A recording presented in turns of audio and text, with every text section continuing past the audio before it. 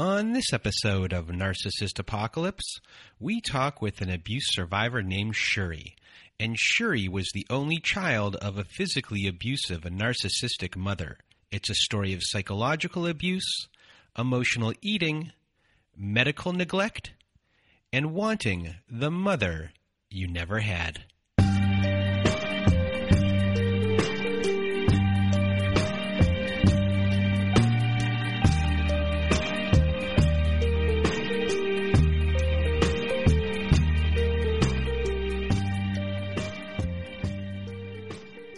Welcome to Narcissist Apocalypse, everyone.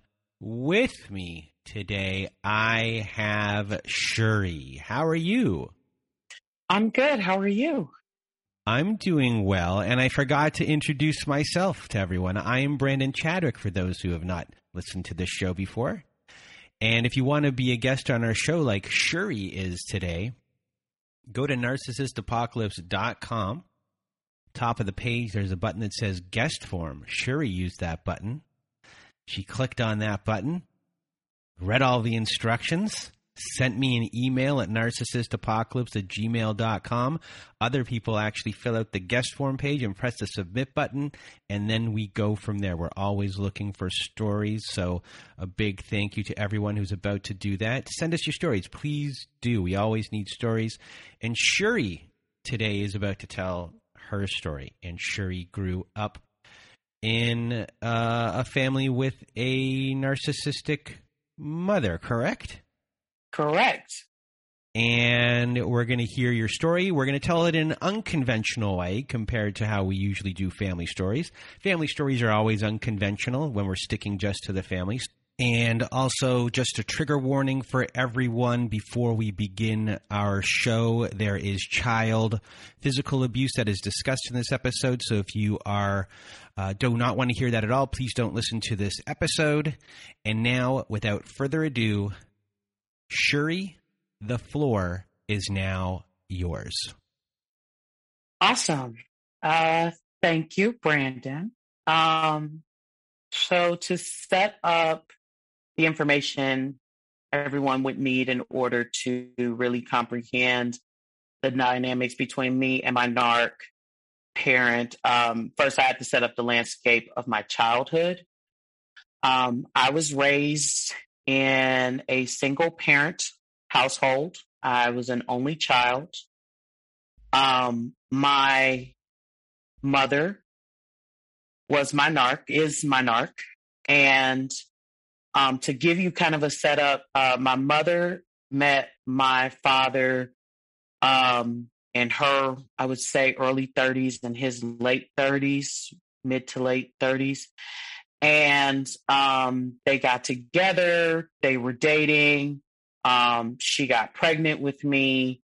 And somewhere in the midst of her finding out she was pregnant, it came to light that my father was married the entire time that he was with her. And he promised her that he would leave his wife for her.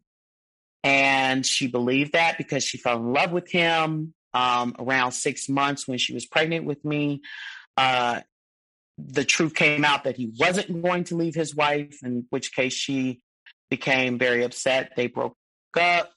So that kind of sets up the reason I was in a single parent household. I was very close with my maternal grandmother, my narc's mother. My grandmother was the person that, for the early parts of my childhood, was the person really defending me to my narc. And I think on some level, my narc was jealous of it, because she didn't have that relationship with her own parent. My grandmother was very adamant that she disliked the way that my narc treated me as a child. And because of that, not just because of her defending me, but also because we spent a lot of time together, I just developed a really close relationship with my grandmother. She really fostered my love of learning. She really encouraged, my artistic talents. She did everything that she could in her power, really, to support me in every way that she could, even though she didn't live with us. I had other family members, but we weren't really as close. A lot of people grow up really close with their cousins, especially I'm Black, and in the Black community, it's very common. You have somewhat close relationships with your extended family. And I didn't really get to have that because most of my cousins were either older than me or younger than me. So I didn't really have anyone to connect with. All of us were raised Roman Catholic in the same church. And so on some level, we were kind of all born and raised in that church. The community knew us and knew our family somewhat intimately on some levels. And that's where some of the culty aspects come in. But in general, that was kind of like the landscape of my childhood that on many levels outside of, going to church, going to school, my life was somewhat isolated to the house I lived in with my narc. In 2017, when I was 25, I went no contact with my narc officially because the minor reason was that my narc had made an accusation that she was going to disown me because I put what is now my ex, put my partner ahead of her. That was her reasoning for disowning me. And of course, after so many years of dealing with that behavior, you kind of just can't take it anymore.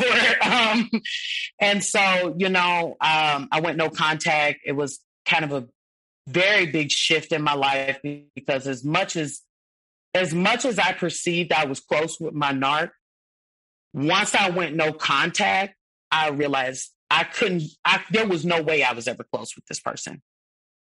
And so to give context to that, in December, actually, of last year, I wrote my narc a letter. And when I came to talk to you, Brandon, about, how I wanted to tell my story, I was like, well, maybe I need to get bullet points. I need to figure this out. And then I looked at this letter. I was like, oh, wait, I already did this. I already mapped out the bullet points. I wrote a letter and I sent it to my narc, and it detailed, every way possible that this person abused me from the age of early as I can remember to 25. And I really did that to get that off my chest. I really did that to free myself and, say my piece and then forgive and move on. But my story is really not just for me. It's to share for others, especially people in the Black community, because I feel like we don't have these conversations. And I want to be that person who gives courage to someone else to have those conversations. So when I wrote my letter to my narc, I detailed that she had abused me verbally, physically, mentally, emotionally, medically, and financially. I'm a person who likes to tell jokes at inappropriate times. And so in my mind, every time I say that out loud, I'm like, bingo, hit the bingo. Where do I collect my prize? But, it's not really funny. But that's how I cope with things, is telling some, jokes with myself. So when I went to write this letter to my narc, I wanted to be very intentional and very specific and not go into, a myriad of examples of how they abused me, just the key moments that really impacted me. And so rather than telling my story chronologically, which I've listened to the podcast and a lot of people tell their story chronologically, I could be here for years telling stories in that manner. I thought it would be best to just detail it by section, which I had already typed up to my narc. So I will start with verbally. My narc was, by the way, not officially diagnosed in any way, but she followed a lot of characteristics typical of narcissists. And so verbally, a lot of ways that she abused me, played on this level of duplicity. In Black households, it's very common in the Black community that, you'll have Black parents that say to their kids, what goes on in this house stays in this house. You don't tell people outside of this house our business. And my narc would use that as a way to keep me silent about the abuse occurring, while at the same time violating that rule and using embarrassing situations or intimate details about me to embarrass me and make me look bad. She would do that as a way to almost bully me to her friends, to people in our church, to other family members. And so when I wrote the letter to the narcissist, and I'm quoting the letter specifically, I said, "You made hurtful jokes and jabs about my appearance. You created and spread a false narrative of me being unruly to justify your treatment towards me. Like I wasn't supposed to be mad that my parent treated me like a house slave. You spoke to me like you would speak to any person on the street. And when I said that, I meant it, because my narc really was my first bully. I mean, I was bullied about my weight. I was bullied about my hair. I was bullied about the clothes I chose to wear. I was bullied about my hygiene, because, that's just something you got to bully a kid about. And my narc thought that by bullying me, she was doing the work to teach me how to behave. And a lot of people confuse, and I won't say a lot of people in the Black community, but a lot of people in general confuse that with teaching you. I make fun of you by teaching you. And that's not how you teach somebody. That's not how you reinforce a positive self-esteem. You can't possibly reinforce somebody's positive self-esteem by calling them, fat every other 20 minutes. And so my narc got so comfortable teaching me how to defend myself at school with bullies, so long as I didn't defend myself at home. That was the key. So right here throughout your life, you're getting mixed messages. And we've discussed this a lot on our show, how the mixed message when it comes to things like this is really screws with you during your childhood, but especially later on in life when you need to stand up for yourself. And you've been told all of these things, as you just stated, that, you're supposed to stand up for bullies. You're supposed to stand up for yourself. You're supposed to have your self-worth. You're supposed to do this. You're supposed to do that. And all of those things are cognitively being told to you. Except the one person that is the most important person to you is constantly bullying you and tearing down that boundary fence. And I'm sure I have no idea, but I'm sure later on in life your mom might say to you, like, why do you let people walk all over you, or something along those lines? Oh, absolutely. Yes. And that in itself is really confusing, because the person who gave you that example is that person, and they can't see the hypocrisy of what they are doing. And it's one of those things, everyone else can bully you. Sorry, everyone else, you should stand up to everyone else, but not me. And it's something that really can screw you up later in life because you know what you're supposed to do and you just can't do it. She would make this narrative. I mean, like when I got older, because she would make this comparison when I got older. Oh, well, you don't cuss them out like you cuss me out. You don't chew them out like you chew me out. And it's like, well, I also haven't lived with them for X amount of years to deal with their treatment. I live with on a daily basis.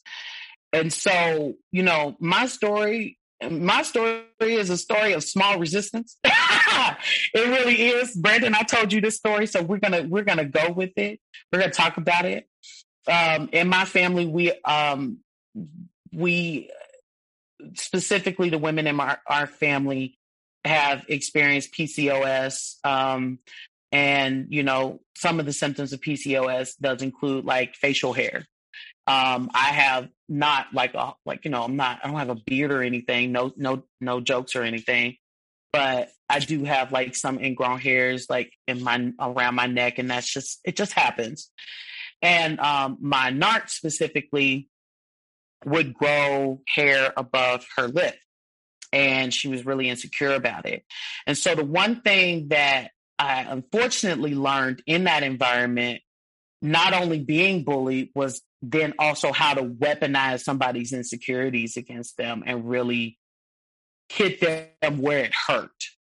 And so one day my narc was really, it was like when I was a teenager, she was really going in on me about my weight and how I looked and da-da-da-da-da. And so like, you know, she would use gaslighting statements when I got mad about whatever she said, you know, you're just being sensitive. I was just telling a joke. So that particular day, because I had had enough and my petty knows no bounds, she was going in on me and I said, so should I call you my mother or my father with that mustache over your lip? It's still funny. I don't care what anybody says. That line still hits. That joke still writes.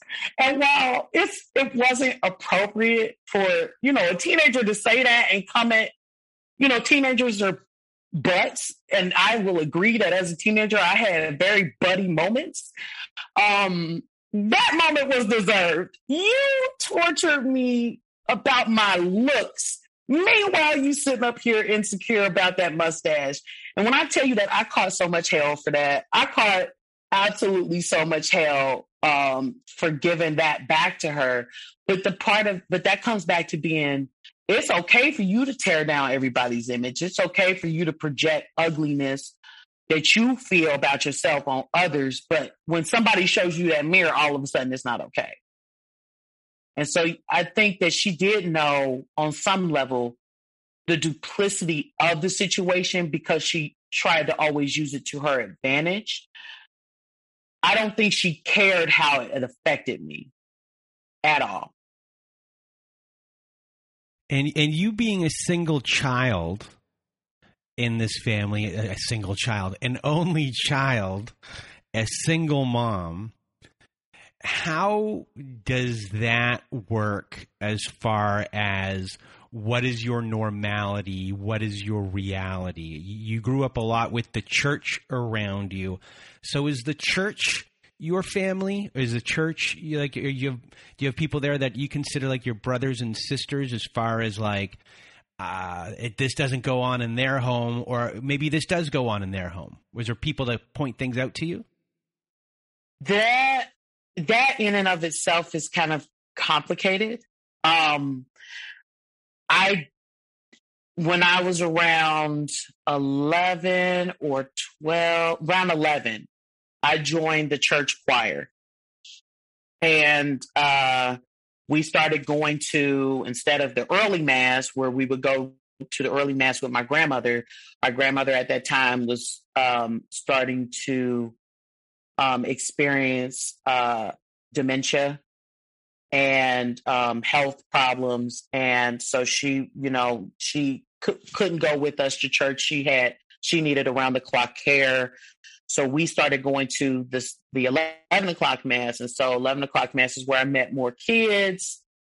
And, you know, we would join different church activities. And I will say that outside of my experience with my narc, which heavily shadows, a lot of my feelings about religion and the church and the church family aspect of things, I really enjoyed going to church as a kid. That was kind of like my way out a little bit. And, I had friends on the street I lived on, but like, I didn't really I was still under some level of control. There was no free range. So at church, it was kind of like, oh, I'm joining this group and joining that group and doing this and doing that.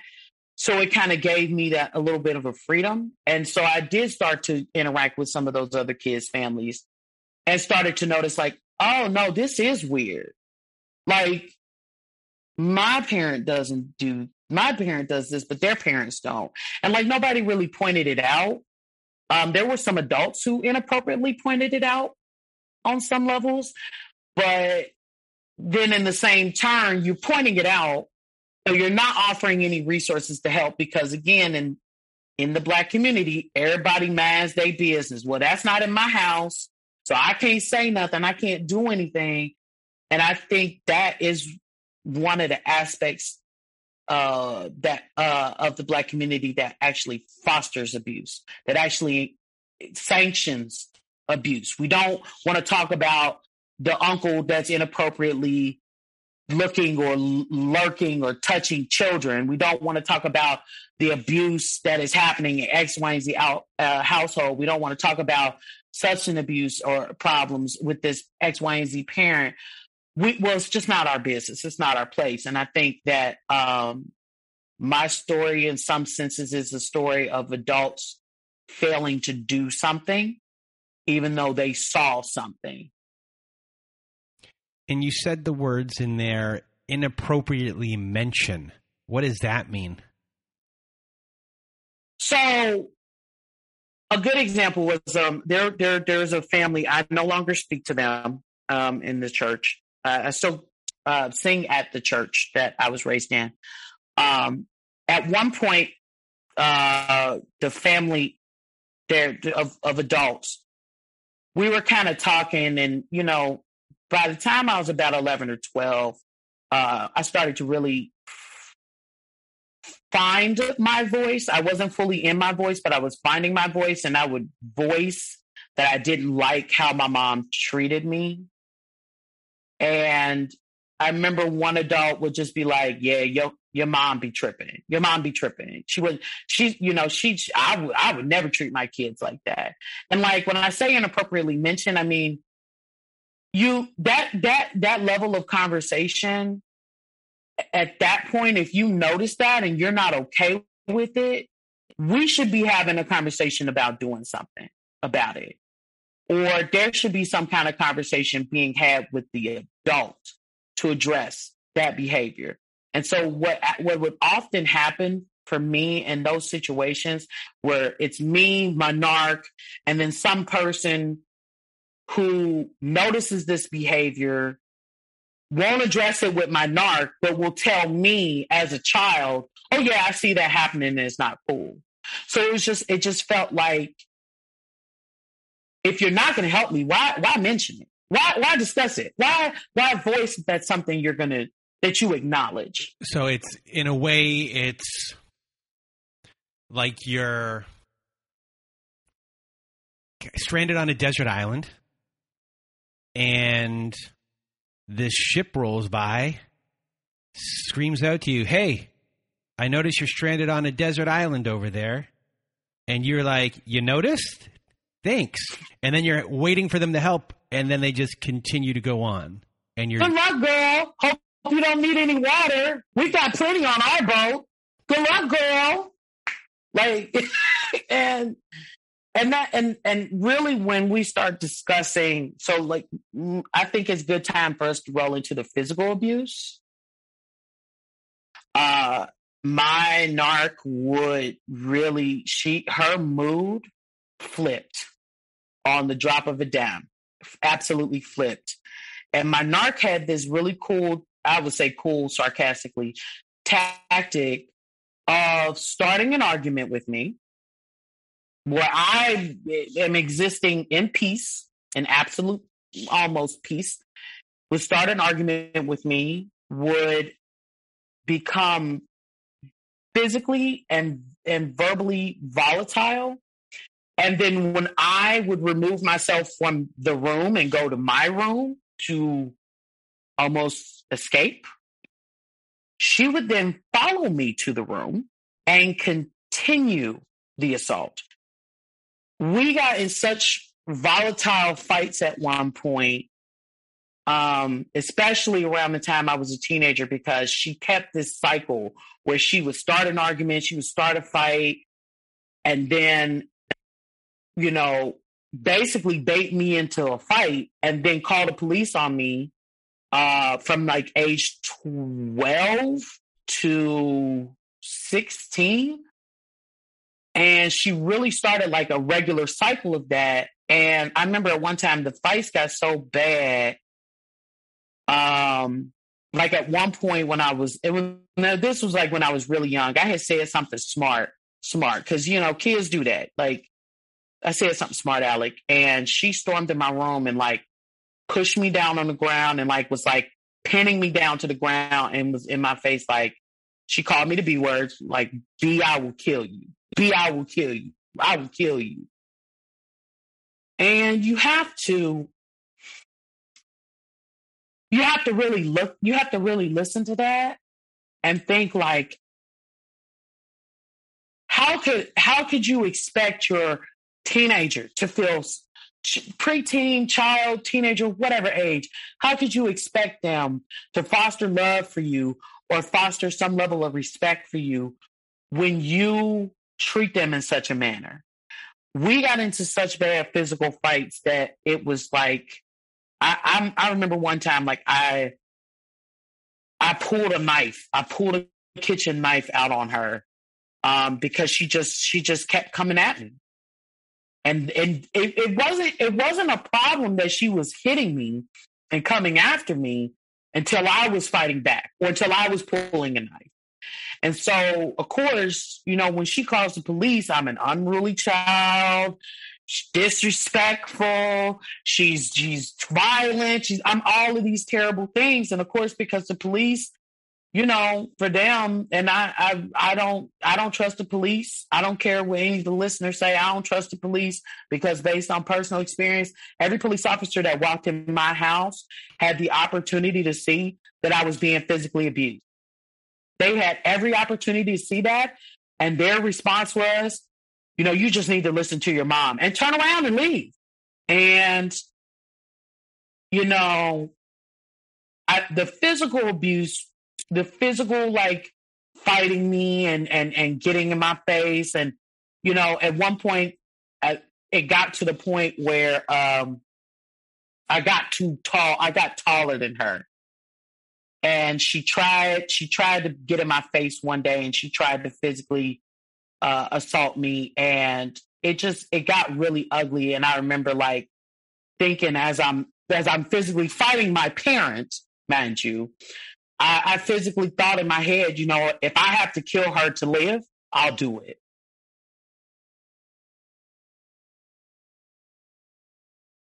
That's a rough thought to consider now as an adult. And I don't wish that thought on anybody. I don't wish that on anybody. And so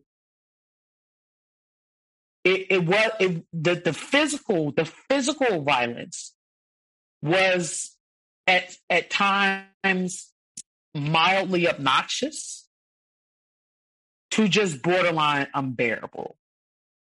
And the only answer I got from adults, from the police, from a caseworker, from, you know, even a correction officer when I was in juvenile detention, the only answer I got was, well, you just need to do what she says.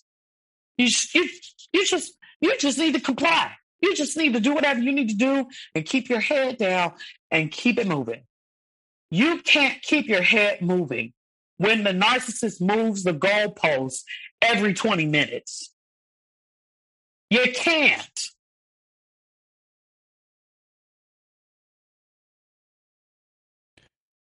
It's for you, especially at that time. I mean, frustrating is not a word like that. Would be if frustrating would be the lowest word that we could think of. Infuriating, and maddening, but really feeling helpless, hopeless.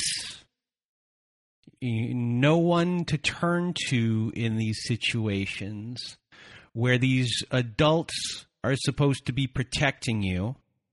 Police, caseworkers, and no one is. So, as a child, while these things are going on, how do you cope? Obviously, you have the verbal abuse that's happening, but how are you coping with the physical abuse? And how are you coping with the being on an island all alone and knowing that there is no one that is going to help you? Where does your mind go? Do you also start to write or things along those lines? So I had a couple outlets, especially when I was in fifth grade. My fifth grade teacher encouraged me to write. So I started writing. I started drawing. I was always into music. I mean, I've been singing since preschool. My earliest memory of singing was, this gonna date me, so I don't care. Was singing the Aristocats in preschool. Just happily, loudly singing along to it while we was watching it in preschool. So like that was always one of my outlets. One of my more unhealthy outlets was emotional eating. And what I will say to that is that my family, the culture in which I was raised, food is kind of a love language. And I don't mean that in a bastardized way, like, oh, I feed you to show you I love you. Like, not just that, but like, some of my earliest memories with my grandmother. And, by the way, like a lot of the abuse, it coincided with my grandmother going into hospital. So I not only lost kind of the one person who was my protector, that also increased the stress on my parent because she wasn't an only child, but the only child of my grandmother who was actually doing anything as far as her, end of life care or old age care. And so of course that put stress on her and that increased her, stress on me. And a lot of that escapism that I was really trying to get back to as far as emotional eating, some of my earliest memories is, oh God, I'm about to start crying, is the smell and taste of fried green tomatoes from my grandmother's kitchen. Like that to me, that and my grandmother's very potent Gina Tay is like ingrained in my memory. That is ingrained in my memory. Like scrambled eggs and bacon and biscuits at grandma's house after church. Or, like fried chicken at grandma's house. Or like mac and cheese and all of it. That was safe for me. And so when you are trapped on an island with the person who's abusing you, and you're trapped on that space, and you can't do all of the artistic stuff you want to do because you don't, you need a quiet space really sometimes to do that. And, I had zero quiet space in that house. I mean, I was reminded of it very frequently that this isn't your room, this is my room. You just get to live here. And so, especially with physical abuse or verbal abuse, when it just got really bad, I would just eat. I would just eat whatever. I mean, like, and it doesn't really make sense, but in a way, it helped. It doesn't make any sense, but in a way, it helped because that was the only way I could just be like, okay, escape. And it's really funny because all the other ways I cope, my narc didn't even really care or support those until she felt some monetary value could be assigned to him. Especially when it came to me singing. Oh, yeah, my baby sound like Anita Baker. Oh, she's going to be the next superstar. She would say things like that, but she wouldn't do, excuse my language, she wouldn't do a damn thing to support it. And so, you know, I got into movies. I got into Harry Potter. I got into I used to read a lot. Like my grandmother would take me when I was really young to the library, and I just loved to read. And I mean, Harry Potter was like my book. That was my book. I remember going and getting the new Harry Potter book, and in 3 days' time, I was done with it.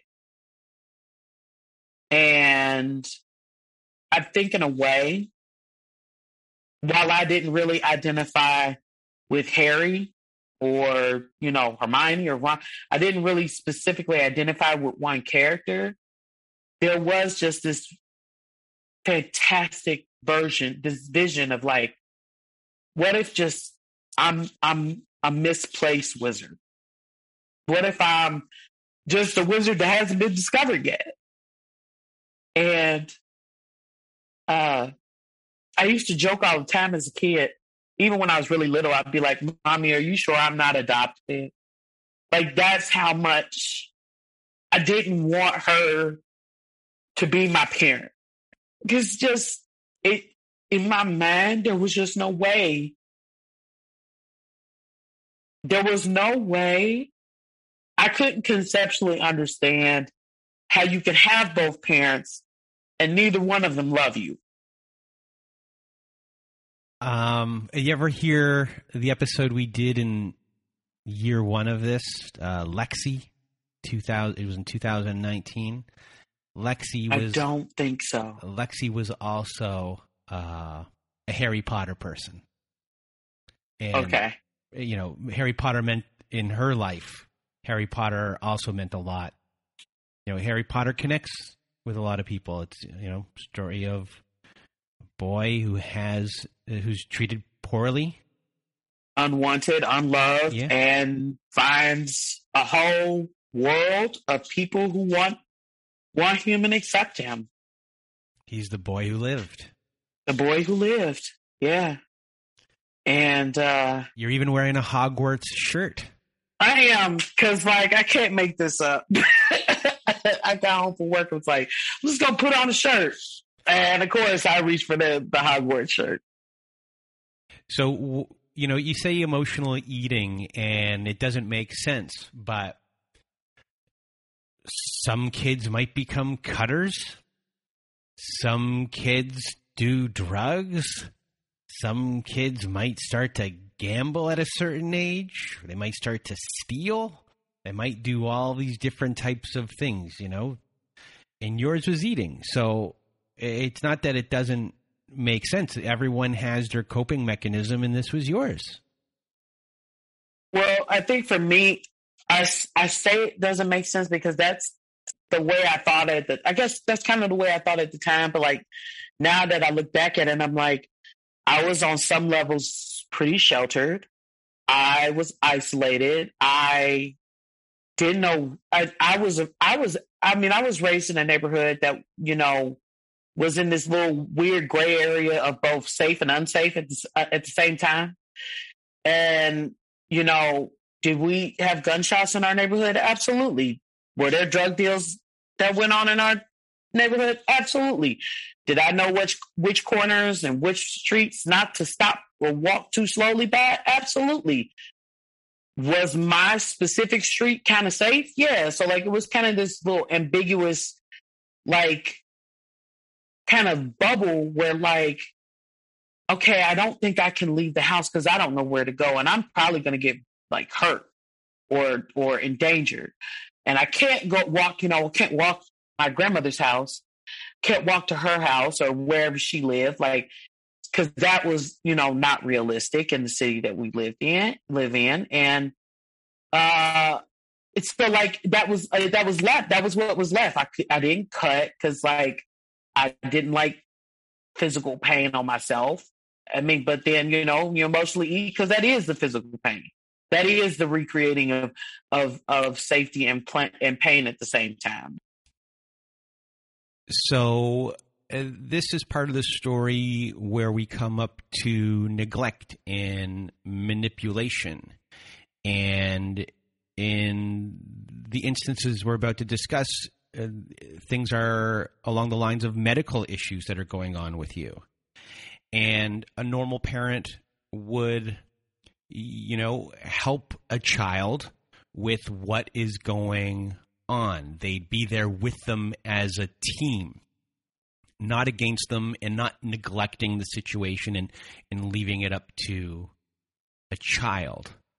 And in some instances, it might look like your mom might have been trying to be helpful in, when it comes to sending you to a camp to help you out or things along those lines. But that can be seen as neglect in my mind, because she's not technically dealing with the problem herself. She's passing the buck somewhere else. So explain this part of the story for us. So I've always been kind of a big kid. It's, that's not, that's not a story that hasn't been told before. But around the time, with the emotional eating, I got to what would be considered overweight for a kid at like 11 or 12. And around that time, they diagnosed me as pre-diabetic, which diabetes runs in, my family. And I had to learn at an early age how to take my own blood sugars because my narc I'm too afraid of needles to do it. Okay, fine. I'm young. I need to learn how to do it myself. But I didn't like doing it because it hurt. My narc at one point I started taking insulin. I didn't like doing it because it hurt. But my narc, I don't want to learn how to do it. I don't want to do any of that. I don't like needles. And so like a lot of the burden fell on me basically to just keep myself from being diabetic at 10, 11, 12. And so it got so bad, especially with the verbal and physical abuse, when she got angry, like really angry at me around preteens, she would decide not to cook. She chose to do that. And when you are 11, 12 years old, 13 years old, and you know how to cook eggs, bacon, and toast, and your parent hasn't cooked, guess what you're cooking? Eggs, bacon, and toast. Sausage, bacon, and toast. Grits, bacon, and toast. Like, you learn you have to fend for yourself. And we had food in the house, but the selection was it wasn't on her top priority when she was mad at me. And she would go through the silent treatment, living in the same house, not speaking to me, or at best, bare minimum conversation with me. And so, it got to the point where I was so fat, she took me to a weight loss. And I remember coming from the camp and she was just yelling at me in the car. You're the reason you're fat. You're not trying to work out. You're not trying to exercise. You're not trying to do anything. My narc didn't go out of her way to go on walks with me and exercise with me. My narc didn't go out of her way to cut certain things out of her diet for us to eat. I mean, she would try certain things, but she got tired and I don't feel like doing it. And I think the biggest issue was the fact that even if and when she was buying food that was healthy, by that point, it was so just second nature for me to emotionally overeat or just be addicted to food. And, I'm now at a place where I'm trying to be more okay or more accepting or more loving and gentle towards my body and what my body looks like. I'm doing what I need to do to get myself on track with my diabetes and be consistent and do what I need to do to try and get off certain medications that are counterintuitive to the weight loss that I'm trying to achieve.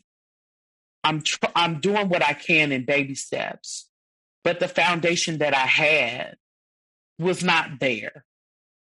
And so when I say that there's just so much, when I say the level of medical abuse, I mean just to the point where it was like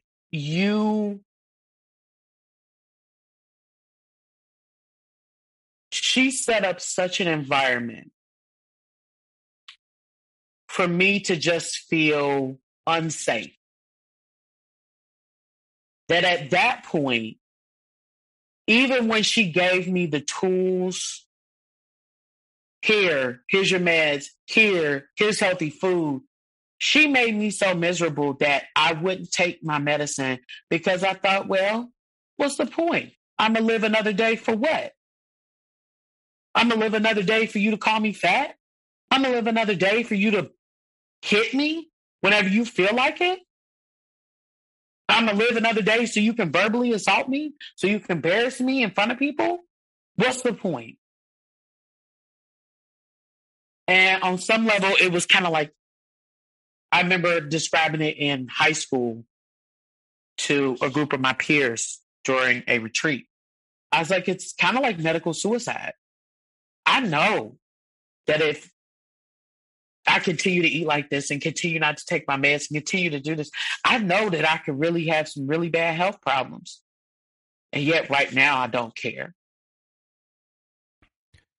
So here are situations where your mom would get angry, hold a grudge, neglect your medical needs when it came to food and things along those lines. And then you have situations where your mom does come in and help you out a little bit.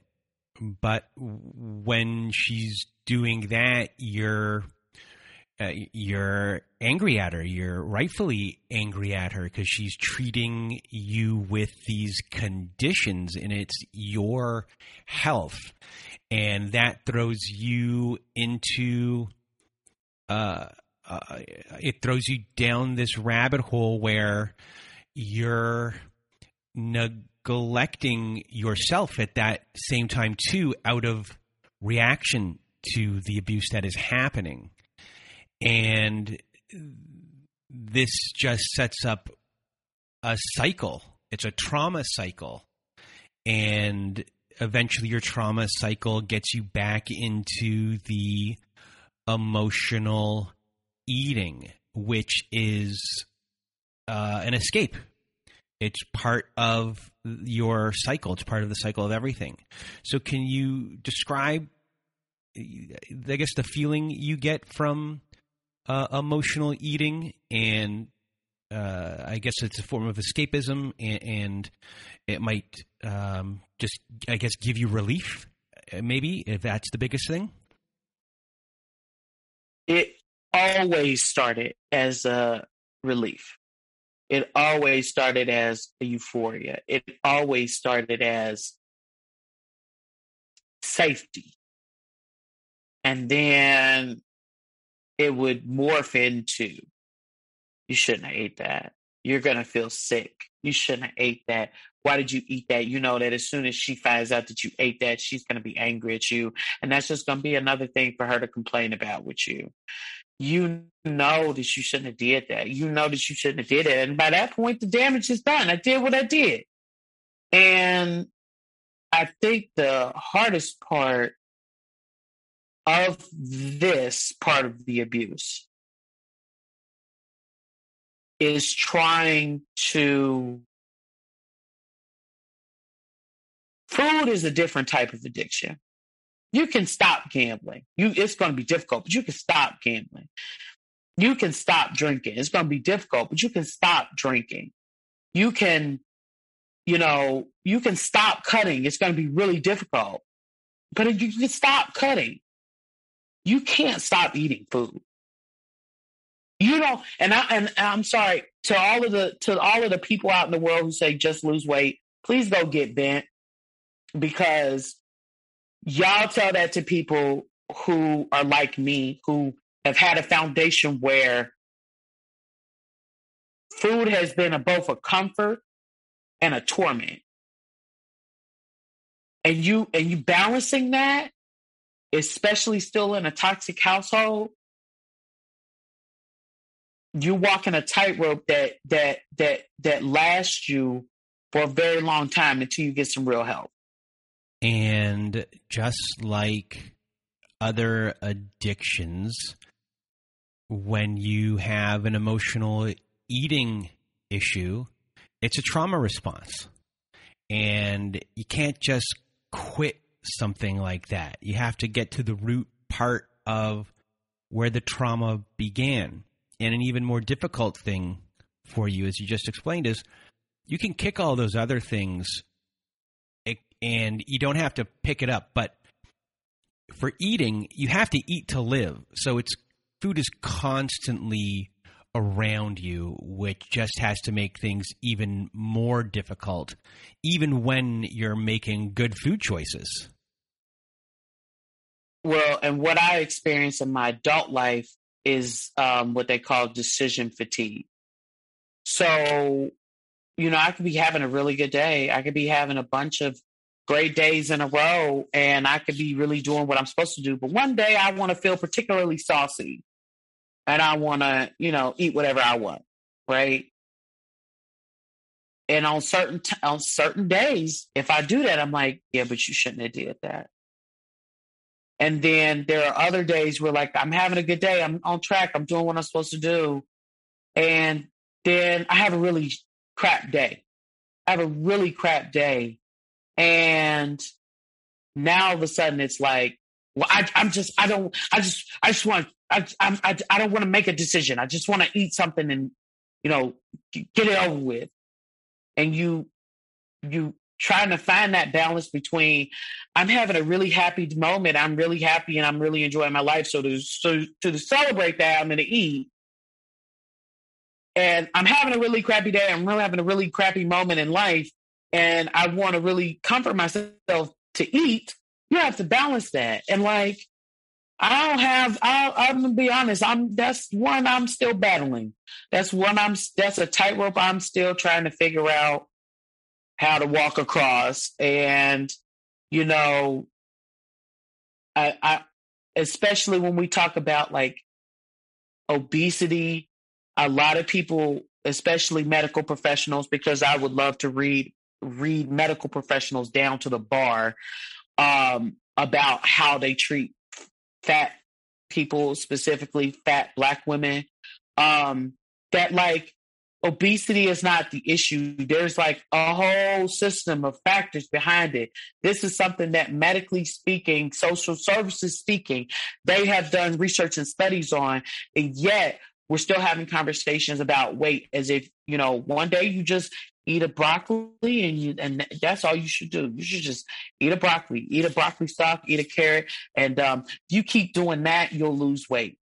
There's a whole system behind obesity that has nothing to do that has less to do with eating and more to do with abuse, more to do with mental health, has more to do with access to food, because, not to say that I didn't live in a food desert, and I didn't live in a food apartheid, because those are two different things.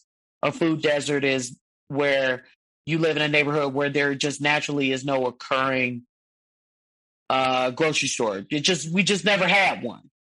Versus food apartheid, where no one wants to create, those resources, or those resources move out of the neighborhood. So I thankfully was not raised in either one of those situations, but it's very serious.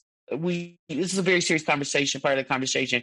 We talk about obesity, to consider all of the factors behind it. It's not just, oh, well, you should just eat better. So this next topic, somewhat traumatic. So financial abuse by a narcissist, and especially a narcissistic parent, looks a little different than, financial abuse at the hands of a spouse. So when we discuss financial abuse, we need to go back to discussing my father. In his early 20s, he had a career in a sport. And all the black folks are probably going to be like, so that's either basketball or football. But he had a career in a sport, and he was not, he wasn't like, a LeBron James or anything like that. He just happened to have a minor role in a sport, and he made money off of it. And so he had a significant amount of wealth from that. And that is one of the reasons my mother was attracted to him. Was, he's cute, but he also has money. And so, of course, when my mother and father broke it off, she took him to court for child support, which, makes sense. But on top of that, he was giving her, what I found out after the fact, as an adult, I found out that he was giving her $200 to $400 a month on top of what he paid in child support. So under the table, he was giving her additional money. So, my mother created this narrative that I was lazy because I didn't want to wash dishes. Because, point me in the direction of too many kids who like washing dishes. But whatever, begrudgingly, I would do it. And again, didn't like anything I did. So, but, she would make all these statements that I'm lazy and whatever. But I am the money coming in when you didn't have a job. My mother had a job at one point that she had this job for a long time when I was little, and then they supposedly outsourced her job. And so in outsourcing her job, they gave her severance. They let her go with severance pay. My narc took that severance pay and went to Jamaica for a week without me. She left me with a babysitter. She would complain about how I was, quote unquote, eating us out of house and home. You're the reason we don't have any money. You eat so much. But you know what was interesting, Brandon? My narc had weed, marijuana, consistently. Had Hennessy, cognac, amaretto. Had all of these things she wanted. Nice clothes, nice shoes, always got her hair done. She always had nice things. She always had it. But we was financially struggling. So this type of abuse was kind of faking financial hardship, or just saying that you have financial hardship and then blaming it on you and your eating, taking any responsibility off of her, and then in the same process shame you for your eating. Now, listen, a girl ate. I will admit that. I wasn't eating like that. Okay, Brandon? I wasn't eating $200, $400 worth of groceries in a week or two. That just was not what was happening. So she would always try to basically shame me for my choices financially, not only as a teenager, but as an adult, telling me what to do with my money when I got a little job, or you should do this, you should do that. And the situation that actually led to me going no contact with her was related to financial abuse. So my parent was frequently a person who wouldn't invest in me in anything I wanted. She only invested in things in me that made her look good.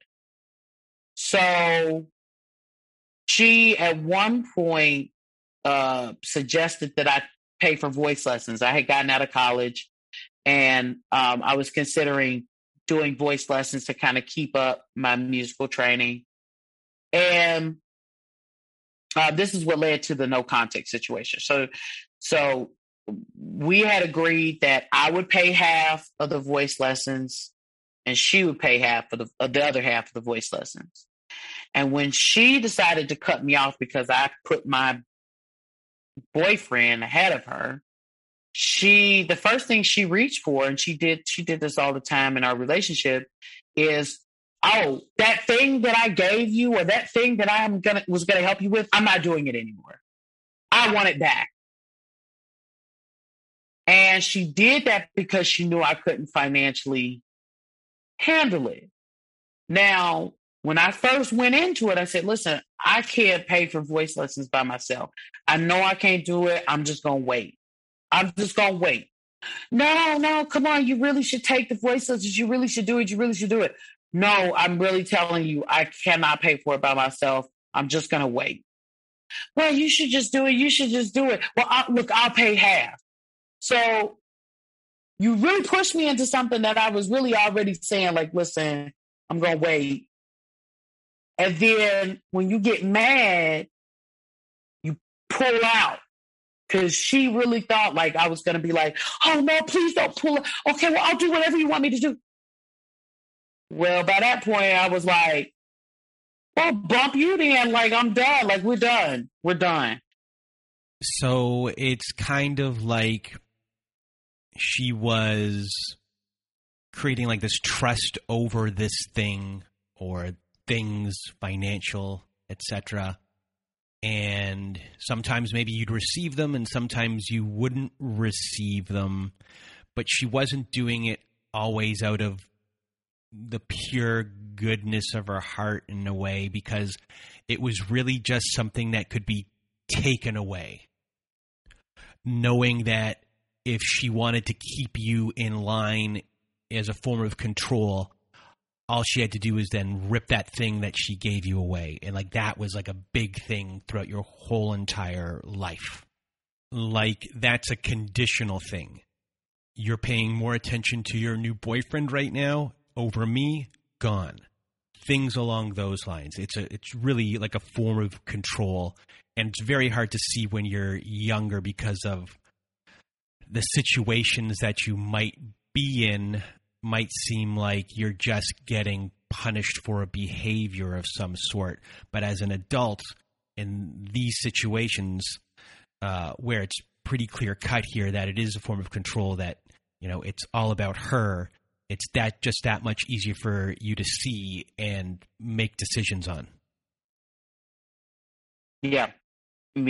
And then, and that kind of leads both into the emotional and mental abuse, because that was the aspect that aspect of my life of abuse is still the hardest to heal, is the emotional and mental abuse.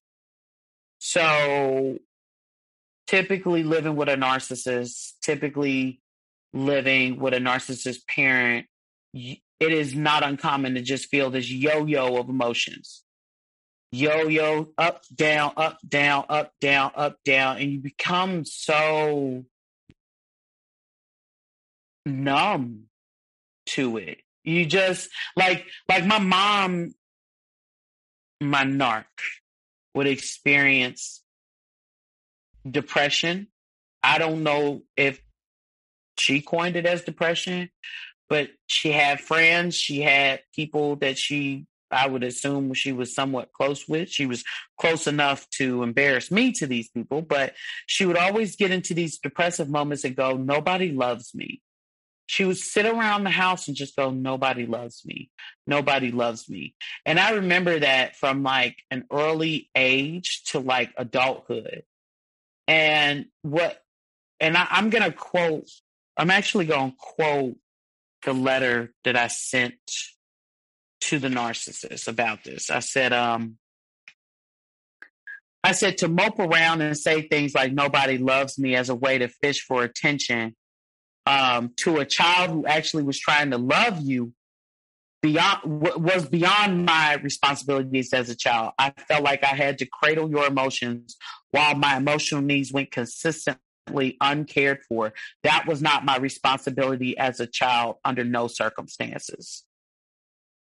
Her mood set the tone for the house. If she had a bad day at work, we was having a bad day at home.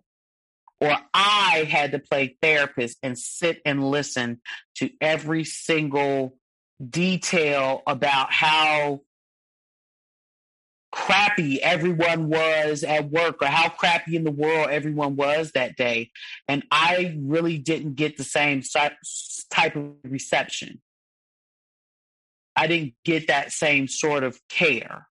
I mean, she may have listened to me complain, but really it was just like, well, you should have did this. I would have did this. She didn't really listen. She didn't really care. She put herself in the scenario because, of course, I was an extension of her. I have a question. And when you would complain about something, would she get more angry or more upset about something if somebody did something to you or things along those lines? Oh, Brandon, you know how this game works. Yes. Okay, so your mom always hijacked your feelings. And then at the same time, you were caretaking your mom in her situations.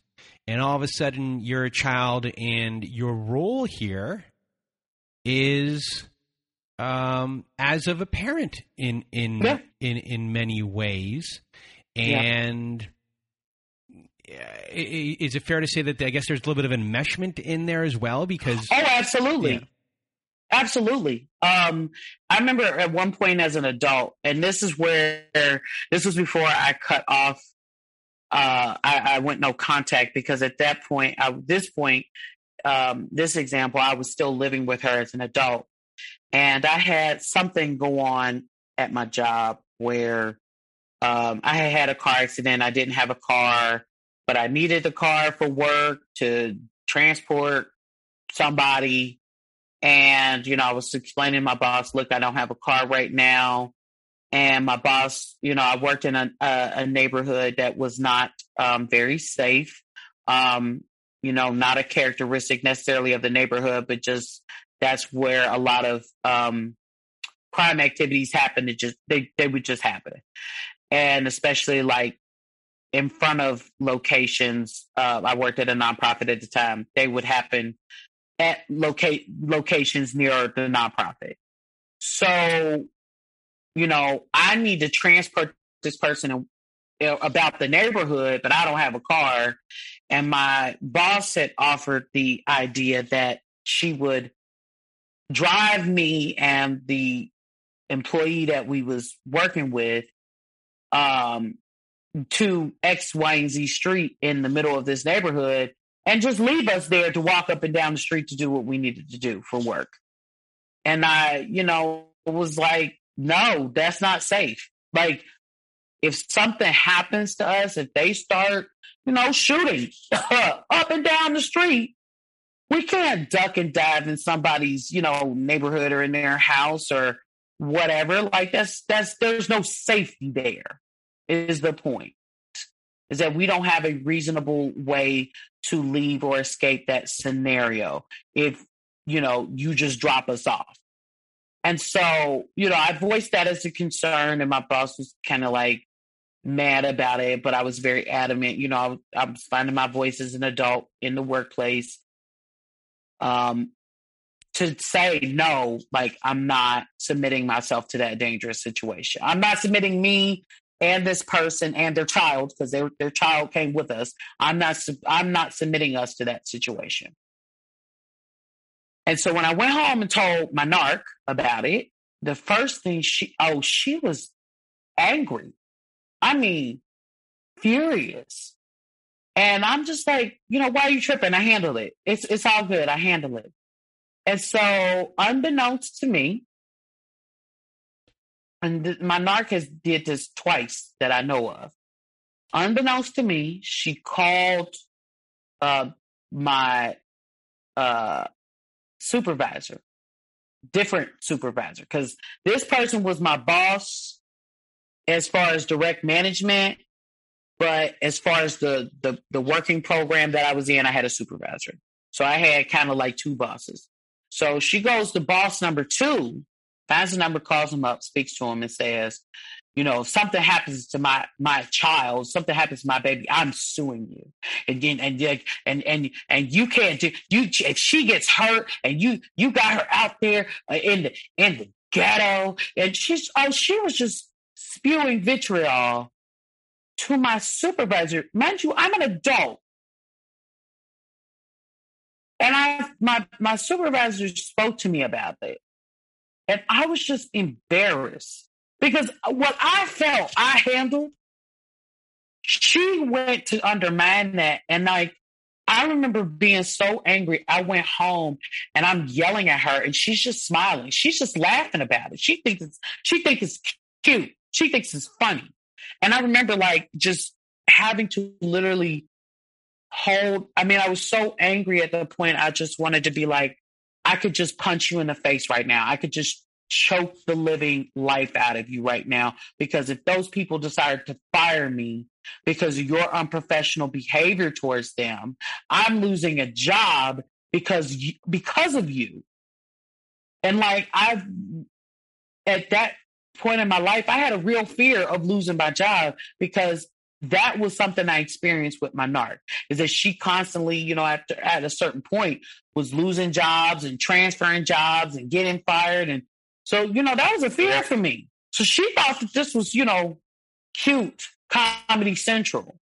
She went behind my back at one point because, like I was seeing a therapist in my adult life. This actually happened with the last therapist that I had, but I've had him for so long that, whatever. But she knew I was going to therapy. And of course, because it's the Black community, we have this really non-existent on some levels, messy on other levels, relationship or view of somebody going to therapy. And of course, because my narc is a boomer and of that generation where we just didn't need therapists in our time. No, you need a therapist. Y'all just didn't go to them because all of y'all are nut jobs. Anyway, she knew I was going to a therapist and I was talking to, because at some point I just couldn't talk to her about stuff. I mean, I did because I perceived that we were close. But at some point I just couldn't talk to her about certain stuff. So I went to a therapist and was talking to a therapist. And I go into my appointment one day and the therapist sits me down and he says, listen, I need to remind you that I am legally not allowed to share information about my patients without their knowledge or consent.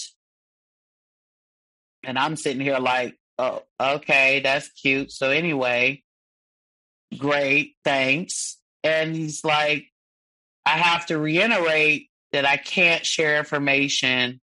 And I'm like, okay, well, what are you getting at? Because like, you want to tell me something, to just tell me.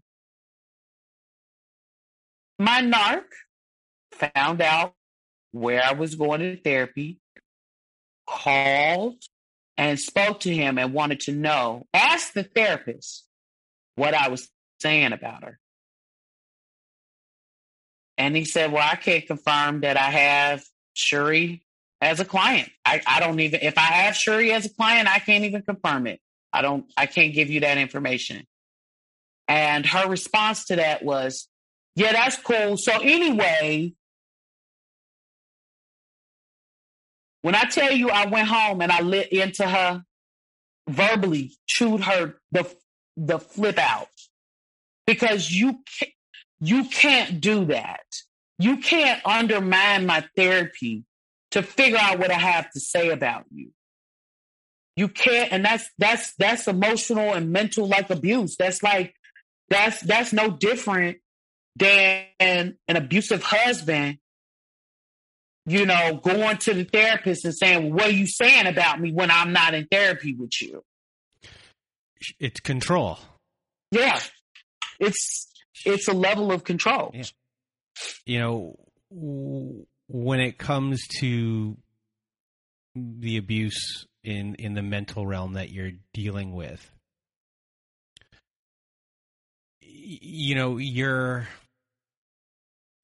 you have, as you said, you have this closeness in a way, and it's this really toxic closeness because your mom knows really nothing about you at all. And you are caretaking a lot of different things. The person that's supposed to be taking care of you is not doing their job. They're verbally abusive. They're physically abusive.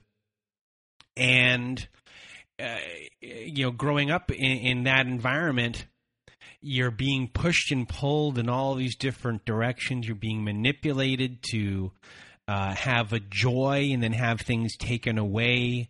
You see how your mom works and actually does her job in her workplace. She gets fired a lot. You have fears of a lot of things because that's what you're seeing. And it's a really tough spot that you're in growing up in, because the enmeshment here, you're feel close, but you're not close. And that's a really confusing thing, to know that the person that you really want to love you knows nothing about you, and then starting to realize that, oh my God, they really don't care. And they really are only doing things for themselves. And that it didn't matter that I did this or did this. Something the shoe was going to drop, or something was going to happen where I'm tending to her. And it was all about her emotional needs. And you started to see that as you got older. So when you started to realize that this is really what you're dealing with, because eventually you have this light bulb moment, I assume, or within therapy, these things are coming out, and you start to go through the process of breaking free. Was that moment where those things started to fall into place sad, or was it like a relief? Were you happy that, okay, I know what I'm dealing with now?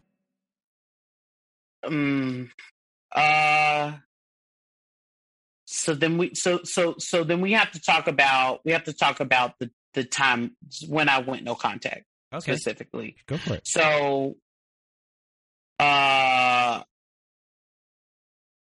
basically it all blew up, like I said, about a previous partner that I'm no longer with.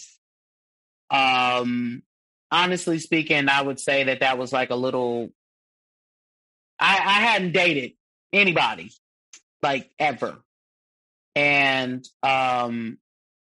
so, the person I was dating originally lived overseas. They moved to the city I lived in, and they were already planning on doing that. We just happened to start talking before he moved here. And so we developed in its own ways a weird relationship that didn't work, but somehow at that time it worked. I felt like it worked. And I was really happy. I'm in my early 20s. I'm enjoying myself. I'm living by myself. I've got me a little boyfriend. She felt threatened by that. And she felt like, well, if I don't have any control of you, he shouldn't definitely have any control over you. And the fact of the matter is he didn't have any control over me either. But she felt that way. So this all came to a head. It was a whole blow up. There was a whole F you, screw you, I hate you, I wish you would die sentiments going back and forth between the two of us. It was a whole thing. And I remember the day that we had that blow up, I sat in my car and I just was in tears and was just hyperventilating. I couldn't breathe. I had to call my best friend from college, and he said, "Sweetie, can you even drive home?" I said, "I don't think I can drive home." And he said, "Well, I need you to try and breathe." And I couldn't breathe. I absolutely could not breathe. And even in that moment where I decided I don't want anything to do with this person anymore, in that moment, I didn't have the language for this is abuse. This is narcissistic abuse. I didn't have that language.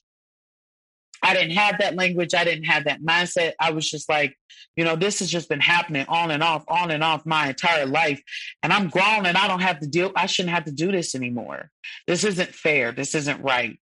And I think the first reaction was I was just so angry.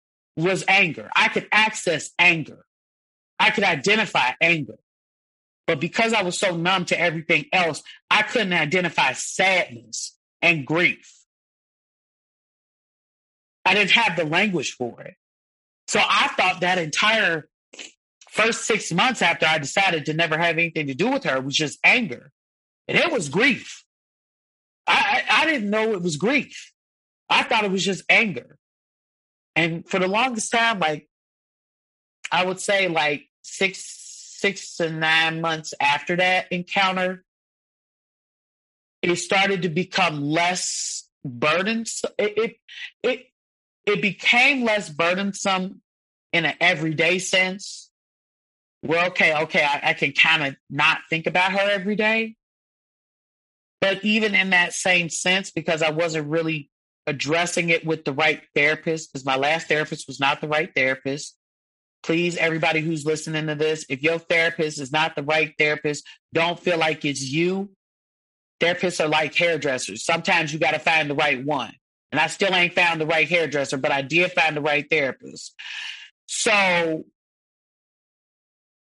when I finally addressed all of this with the right therapist, which that was I want to say last year, during the pandemic, when my last therapist just up and ghosted me. Yes, girls, he ghosted me. Talk about don't call you back. When I addressed this with the right therapist, what I noticed is that I didn't have the language to identify that I had complex PTSD. And complex PTSD is different than a regular I don't want to say regular, but standard PTSD. PTSD, normally when they use that term, they are referring to an isolated one-time incident. Complex PTSD refers to someone who has experienced abuse or traumas for extended long periods of time. So to find out that I'd been suffering from complex PTSD, that I wasn't grieving, I wasn't feeling emotions, I was accessing anger, but where was that anger coming from? I was hyper fixated and hyper alert and hyper aware for the first year after I stopped talking to this person. For the first year was in and of itself its own worst level of hell than actually living with the person. And it was only when I really started to go into therapy consistently, and even with the last therapist not being the right therapist, even when I started to like go to therapy more consistently and not be living with that person and contacting that person, it got easier. And in a lot of ways right now, even in the last 2 years, I'm extremely happy, but it comes at a cost. So it's like, I'm not grieving anymore for the relationship I had with my narc, because that was never a relationship that should have progressed the way it was. It is what it is. It was what it was. And if I consider, okay, it should have been this, I will run myself ragged mentally. I don't mourn for that relationship because that relationship was not healthy for me. It did build me in certain ways to be more resilient in certain ways and stand up for myself, but that relationship was not for me to keep. But what I do mourn for is that 4-year-old version of me.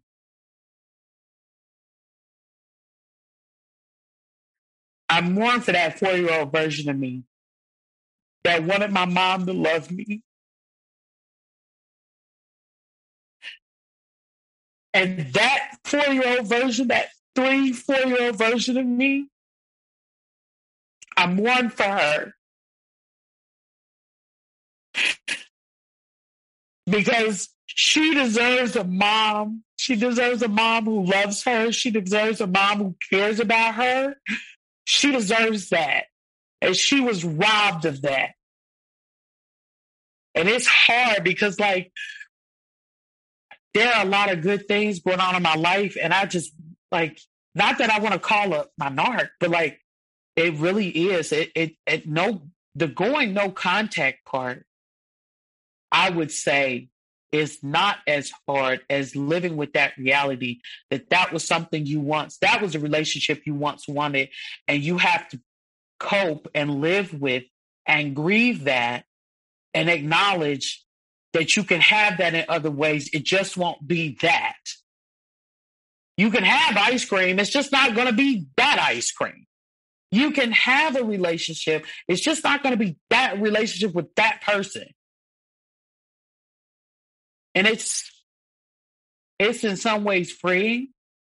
It's a daily choice to grieve and accept. It's a daily choice to heal. It's a daily choice to accept things as they are and not how they should be. It's a daily choice. When you go no contact, because this is something I'm still experiencing to this day, the no contact is, yes, that's the hard part. But the next hard part after going no contact is the flying monkeys.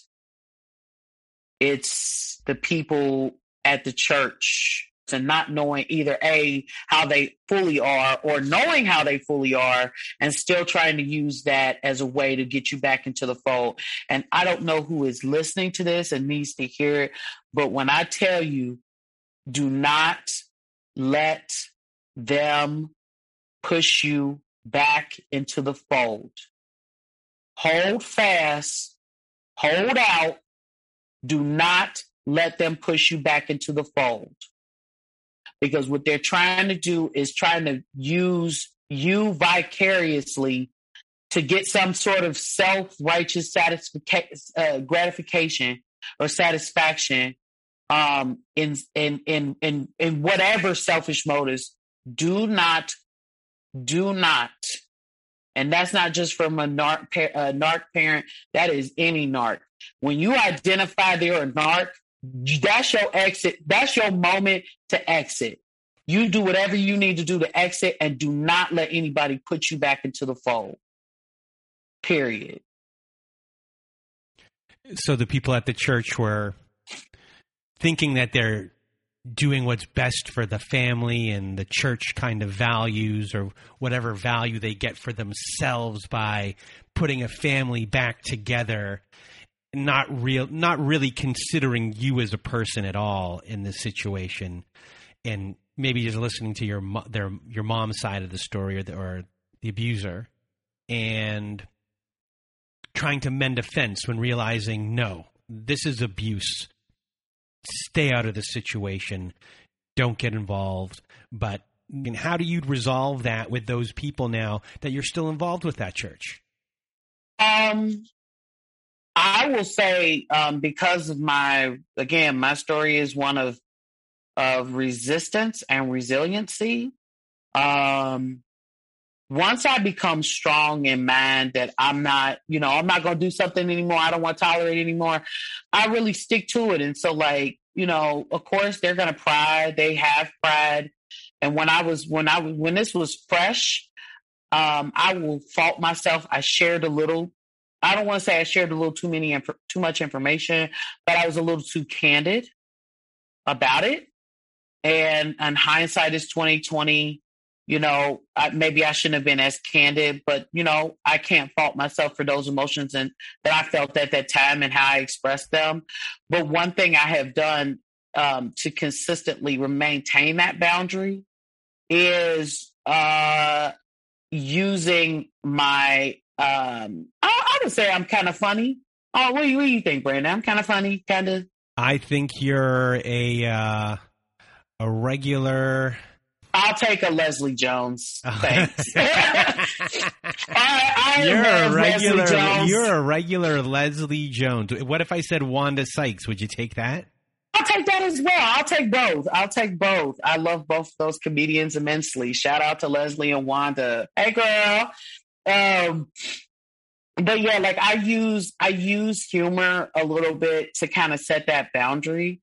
They are not the people that she likes or cares for. Like they like her more than she likes them. So I have started trolling them and being like, oh my God, yeah, you should totally call her. You should get a hold of her. You should see how she's doing. Oh yes. Oh, I don't know how she's doing, but you should call her. And like what I imagine what is happening right now, because in the letter that I sent her, I did tell her that that's what I was doing. That I was sending these people to immediately call and check on her and email her. So what I imagine in her greatest hell is that she wants to sit in her house and enjoy her space by herself. And this no-name person is calling her phone, leaving voice messages, trying to see how she's doing. And like, on one way that could be petty, but like, on one way that could be petty. Unless you can do it in my class. Okay, Brandon, doing my clap. On one end, that could be petty, but let me be very specific. I don't care. Like you know what? You put me through hell for 25 years. You gonna have every level of hell. Everybody at this church is gonna be calling you.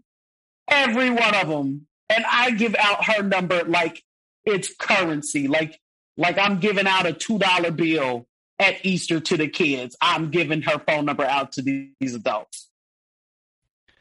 That's a classic troll. Thank you.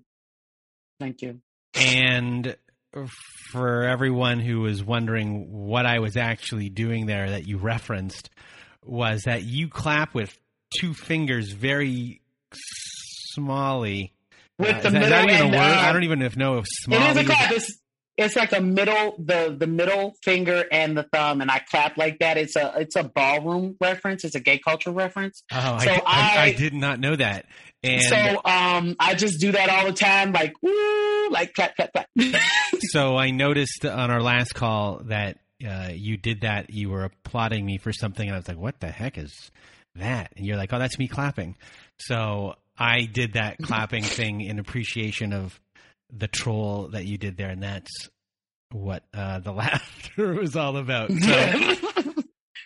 So now we're here. It's at the end of the show. What are your words of wisdom or advice for everyone?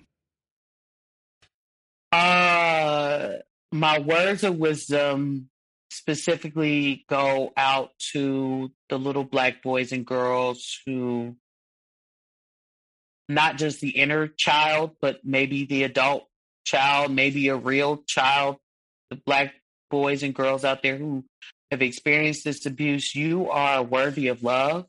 You are deserving of love. That love is not conditional. It is not optional. You are deserving of it, and you deserve more than abuse. And find your bliss, find your safety, and I promise you that when you have it, you're not going to want to go back.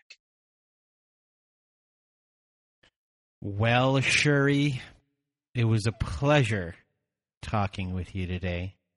Thank you, Brandon. And the other day, I learned a lot. I know everyone listening learned a lot. So big thank you for being here. And even before this started, and the other day, talking nerdy with me.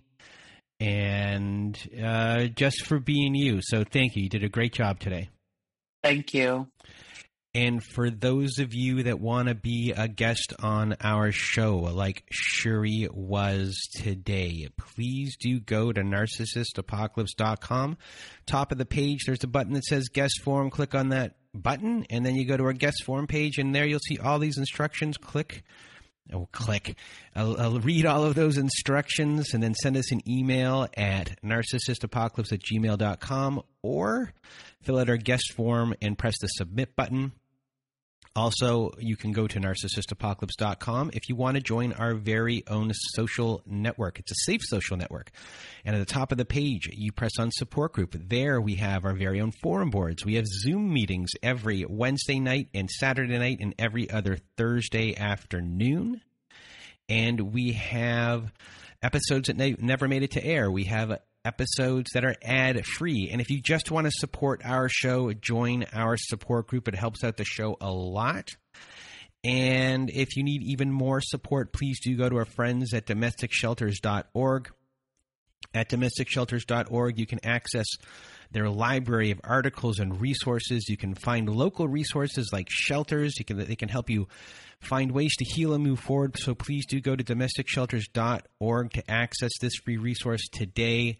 And that is it for our show. So for myself and Shuri, we hope you have a good night.